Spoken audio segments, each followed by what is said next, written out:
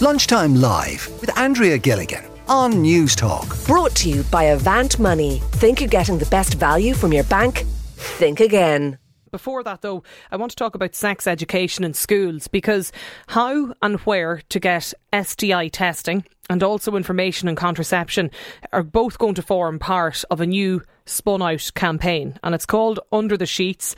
It aims really to try and debunk sexual health myths for students in colleges, I suppose, and in school as well. And I've been asking to just hear from students and parents and even teachers actually today on this. I mean, what is realistic and what should be taught in school, and what needs to be improved or changed, or what kind of further information is required? And we want to hear your thoughts on it. Alex is with us on the line today because, Alex, you just finished secondary school this year.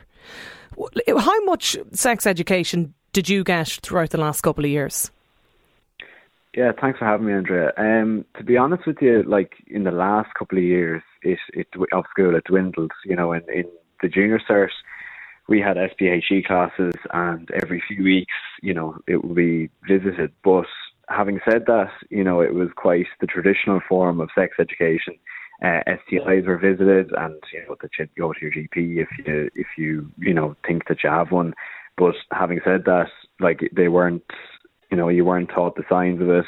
You were just taught to kind of have safe sex and things like that. But the actual relationship aspect of sex education was rarely gone into. You know, how you should treat each other, and you know what, you know, is consent essentially. Like we were taught that you need consent, but you never went into like the specifics of it, if you get me. So over the last couple of years as well, then we didn't really have SPHE classes in school, and from the last time I can think of we visited was probably in transition year, to be honest. So the most of the education or the information then is in the TY option, not something that's... I suppose in the junior cycle option, I would say, is where a lot of the or not option, but the junior cycle. So that's probably where most of the education is. But then obviously we would have workshops. We'd have time to do workshops in transition year, because you're not necessarily doing a leaving cert or a junior cert. So they kind of have time to put those bits and pieces in. But having said that, you know, a lot of the health classes we would have gotten were probably alcohol or drug related or fitness related as well, whereas there was very little of them were sexual health related or relationship related. So the focus then really is just on, like, as you say, information around STIs, but just the formation of a relationship and relationships, and even, like, I see texts coming in when I mentioned this at the start, people talking about the lack of conversation even around gay relationships, and that just doesn't really seem to happen. Yeah, that's exactly it. You know, like, so it was grand for those of us who were straight and were able to learn how we deal with each other in relationship settings or in sexual settings. But for those people from the LGBTQ plus community, they didn't really have much at all. You know, like it's not like old Catholic Ireland where they're shamed. But having said that, there wasn't much education about how they can have safe sex or how they can treat each other, or how, you know, it was kind of, it just wasn't visited. It wasn't that we weren't allowed to talk about it, but at the same time it wasn't visited. And you know, when you're that age, you know, if I could only imagine, like, if somebody wanted to ask about that, they'd be scared enough to put up their hand to talk about a straight relationship, you know.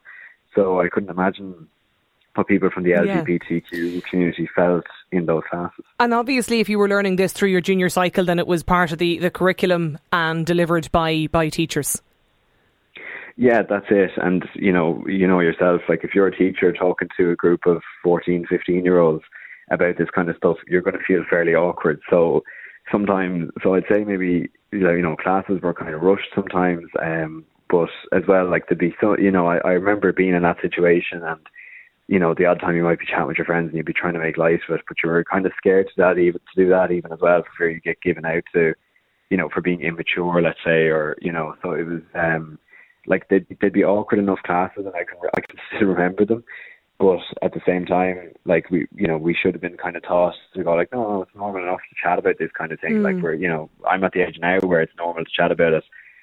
So like if we had been continuing the classes throughout the Leaving Cert, it would have been a lot better, but rarely was it visited in the Leaving Cert. Yeah. But I can't remember it, to be honest. Okay.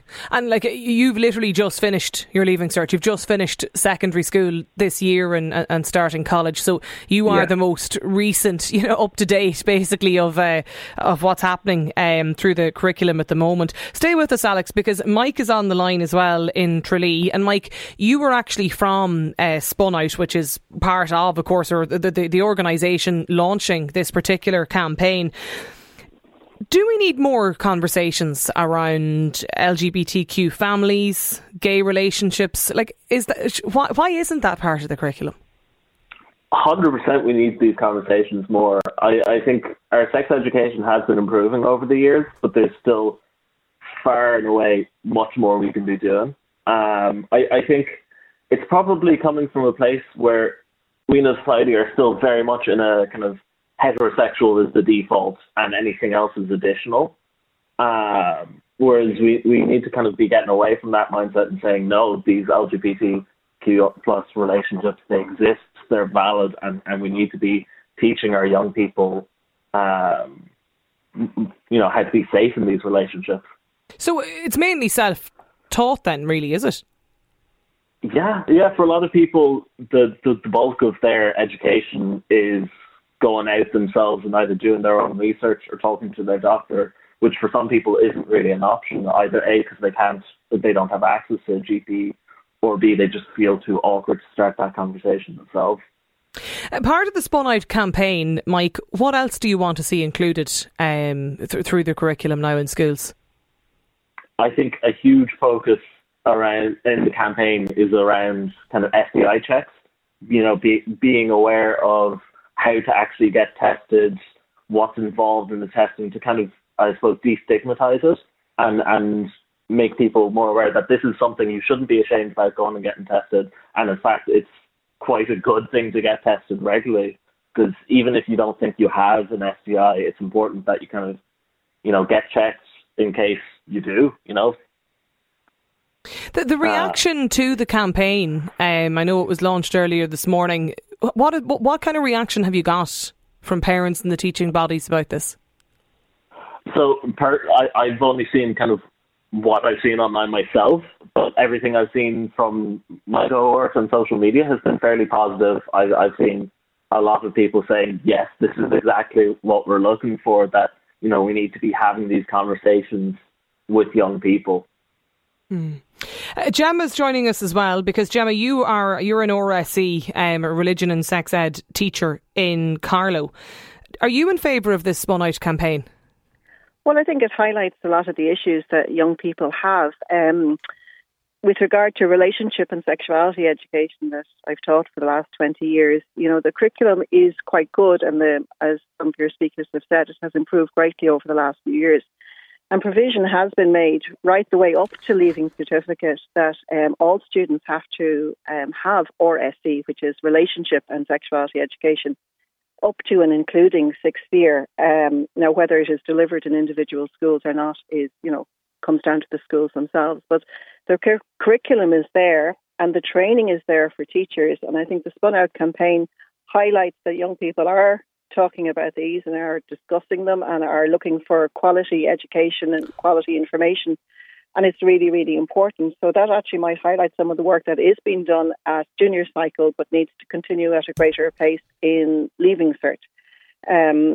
It's so important that people realise that it's not about the biological, or so much about the biological or the physical aspects of sex and sexuality. It is more about the personhood and the relationship between people.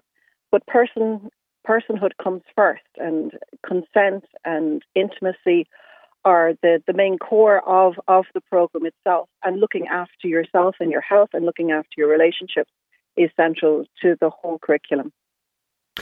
There's a text in here, Gemma, and I'm interested in your thoughts on it. This listener says, yet again, it's been left to the teachers. Why can't the parents teach their children about sex education themselves? I think, our rationale in education in Ireland is that parents are the primary educators. But the reality is, when we see in society a lack of understanding and consideration of other people, or a lack of that conversation translated into behaviours among young people and not so young people, where issues arise with regard to people's health, people's mental health, their emotional health as a result of poor behaviours in their sexual lives, we realise that as a country, we do have to include it in our education so that nobody is left behind. And, you know, every family is different, every relationship is different, and it's really important that everybody gets good quality information through their formal education in school, whilst parents being the primary educators. But we supplement that in school by having these awkward conversations. And they are, remember, as teachers, we may find them difficult as well. But I think teachers of RSE have chosen to do these courses and have volunteered to teach these classes. And they do so with a view to helping young people develop their own personalities, but also develop their own relationship skills. The point, though, that you made a little earlier around, you know, the offering maybe in schools and what children or what students are being taught, then it kind of means that it just, like, everybody is getting a different level of education, or not everybody is getting the same. Well, not really. It is mandatory for schools to provide RSE right the way up to Leaving Cert. And there are a mandatory number of hours that are meant to be provided to students, whether it is in workshop style arrangements or whether it is, you know, timetable classes. There is a mandatory curriculum there. This listener is wondering, you know, what is it that the parents actually want? Because if the teachers say too much, the parents often complain. And yet if they don't cover enough for enough topics, they give out. Like, do you feel that? Like, yes, sometimes we do. Like in the past few years, maybe up until junior cycle, we have given parents the opportunity to preview what has been taught supplemental to what was there in the curriculum. And the vast majority of parents actually asked us, yes, please go ahead and teach that as supplementary information. So it was voluntary, and parents were very grateful that that information was being discussed among third-year students. But, you know, you can't keep everybody happy all the time, and there will be some parents who may object to some aspects of the curriculum. And normally as RSE teachers, we would send out a letter indicating what topics would be covered and what our topics are covered by, you know, the Department of Education and specified. Well, it presumes age appropriate. I'm sorry? I said I presume it's age appropriate. Yes, it has been designed for years, and it's supposed to be age appropriate. But as an RSE teacher, I think a lot of RSE teachers would agree that at this stage, the age appropriateness may be questioned in that a lot of younger students might be involved in behaviours which would normally be considered for older people. And a lot of young people do not know the sexual age of consent is 17. When you say you send out supplementary information in advance, do you mean to parents to flag with them, Gemma, what's going to be, you know, discussed or talked about? We don't send out the supplementary information. We would send out a letter indicating to parents whether they would like us to provide this particular course. And that, you know, that has happened maybe 10, 15 years ago, and parents actually were very delighted with it. And there might have been one or two families who said, look, we prefer if our student wasn't involved in that, and that's absolutely fine. But that's part of the mandatory curriculum. Have I taken you up right? No, this was supplementary. This was supplementary, yeah. Yeah, before it was updated, before the RSE curriculum was I get updated. you, yeah. But I think the fact that you even, you know, feel the need to flag it, does that not suggest that, you know, this parents still want they want a control over, at the same time, what we're saying should be taught in school? We're caught between a rock and a hard place in that, you know, it's very personal, very sensitive information, and a lot of families may have a faith-bound consideration to take into account. And so we must respect that. It's not like the geography curriculum or the engineering curriculum. It's very sensitive, personal topics. So we have to be sensitive to that, and we have to be considerate of family values as well. And that's why we are informing parents of what's on the curriculum as it is at the moment. but it's a national curriculum, and we're informing the parents of that. Deirdre has sent in an email, and she says, as a parent, I very much want to be the one who teaches my child information around sex education. I'm sick of being told that parents aren't doing their duty. There's another email in from a listener who says, I was in an all-boys Christian Brothers secondary school. We only had one sex ed class where a guest teacher gave us a piece of paper asking us what our ideal woman was. There was no consideration of other sexualities, and I was aware of my own sexuality while going through puberty from the age of 11. If parents teach about sex education, their own prejudice most likely will be taught to their children, continuing a cycle that never ends. I think that's why there's a curriculum, of people who have worked in this area and who understand this area to a far greater extent. I mean, one of the areas of health the health aspect of sexuality, I'm not a doctor, so therefore I would encourage students individually, to speak to their GP if they wanted further information that I am not competent to give. But the sexual health centres in each of the counties provides fantastic resources to RSE teachers. But I think we also have to know what our remit is and how far it goes.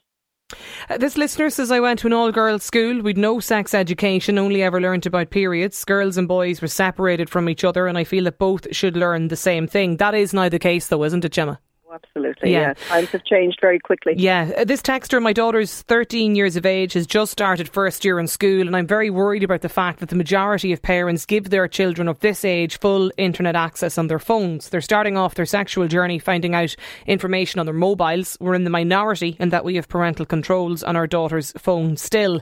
We speak to her about issues so that she gets accurate information. The amount of parents that I hear saying that they've no idea what their children Google is frightening. Our daughter feels mortified that she still has parental controls on her phone, but it's difficult sometimes to navigate this with her. It is absolutely difficult. Yeah. That's a very hard one. Gemma, thanks a million for getting in touch with us here on the programme today. Gemma there is a RSE teacher based in Carlow, apologies, Mike as well and Alex too. Thanks a million to you both for joining us on the programme today. 1800 453 106 is the number if you do want to get in touch. Lunchtime Live with Andrea Gilligan. Brought to you by Avant Money. Weekdays at midday on News Talk.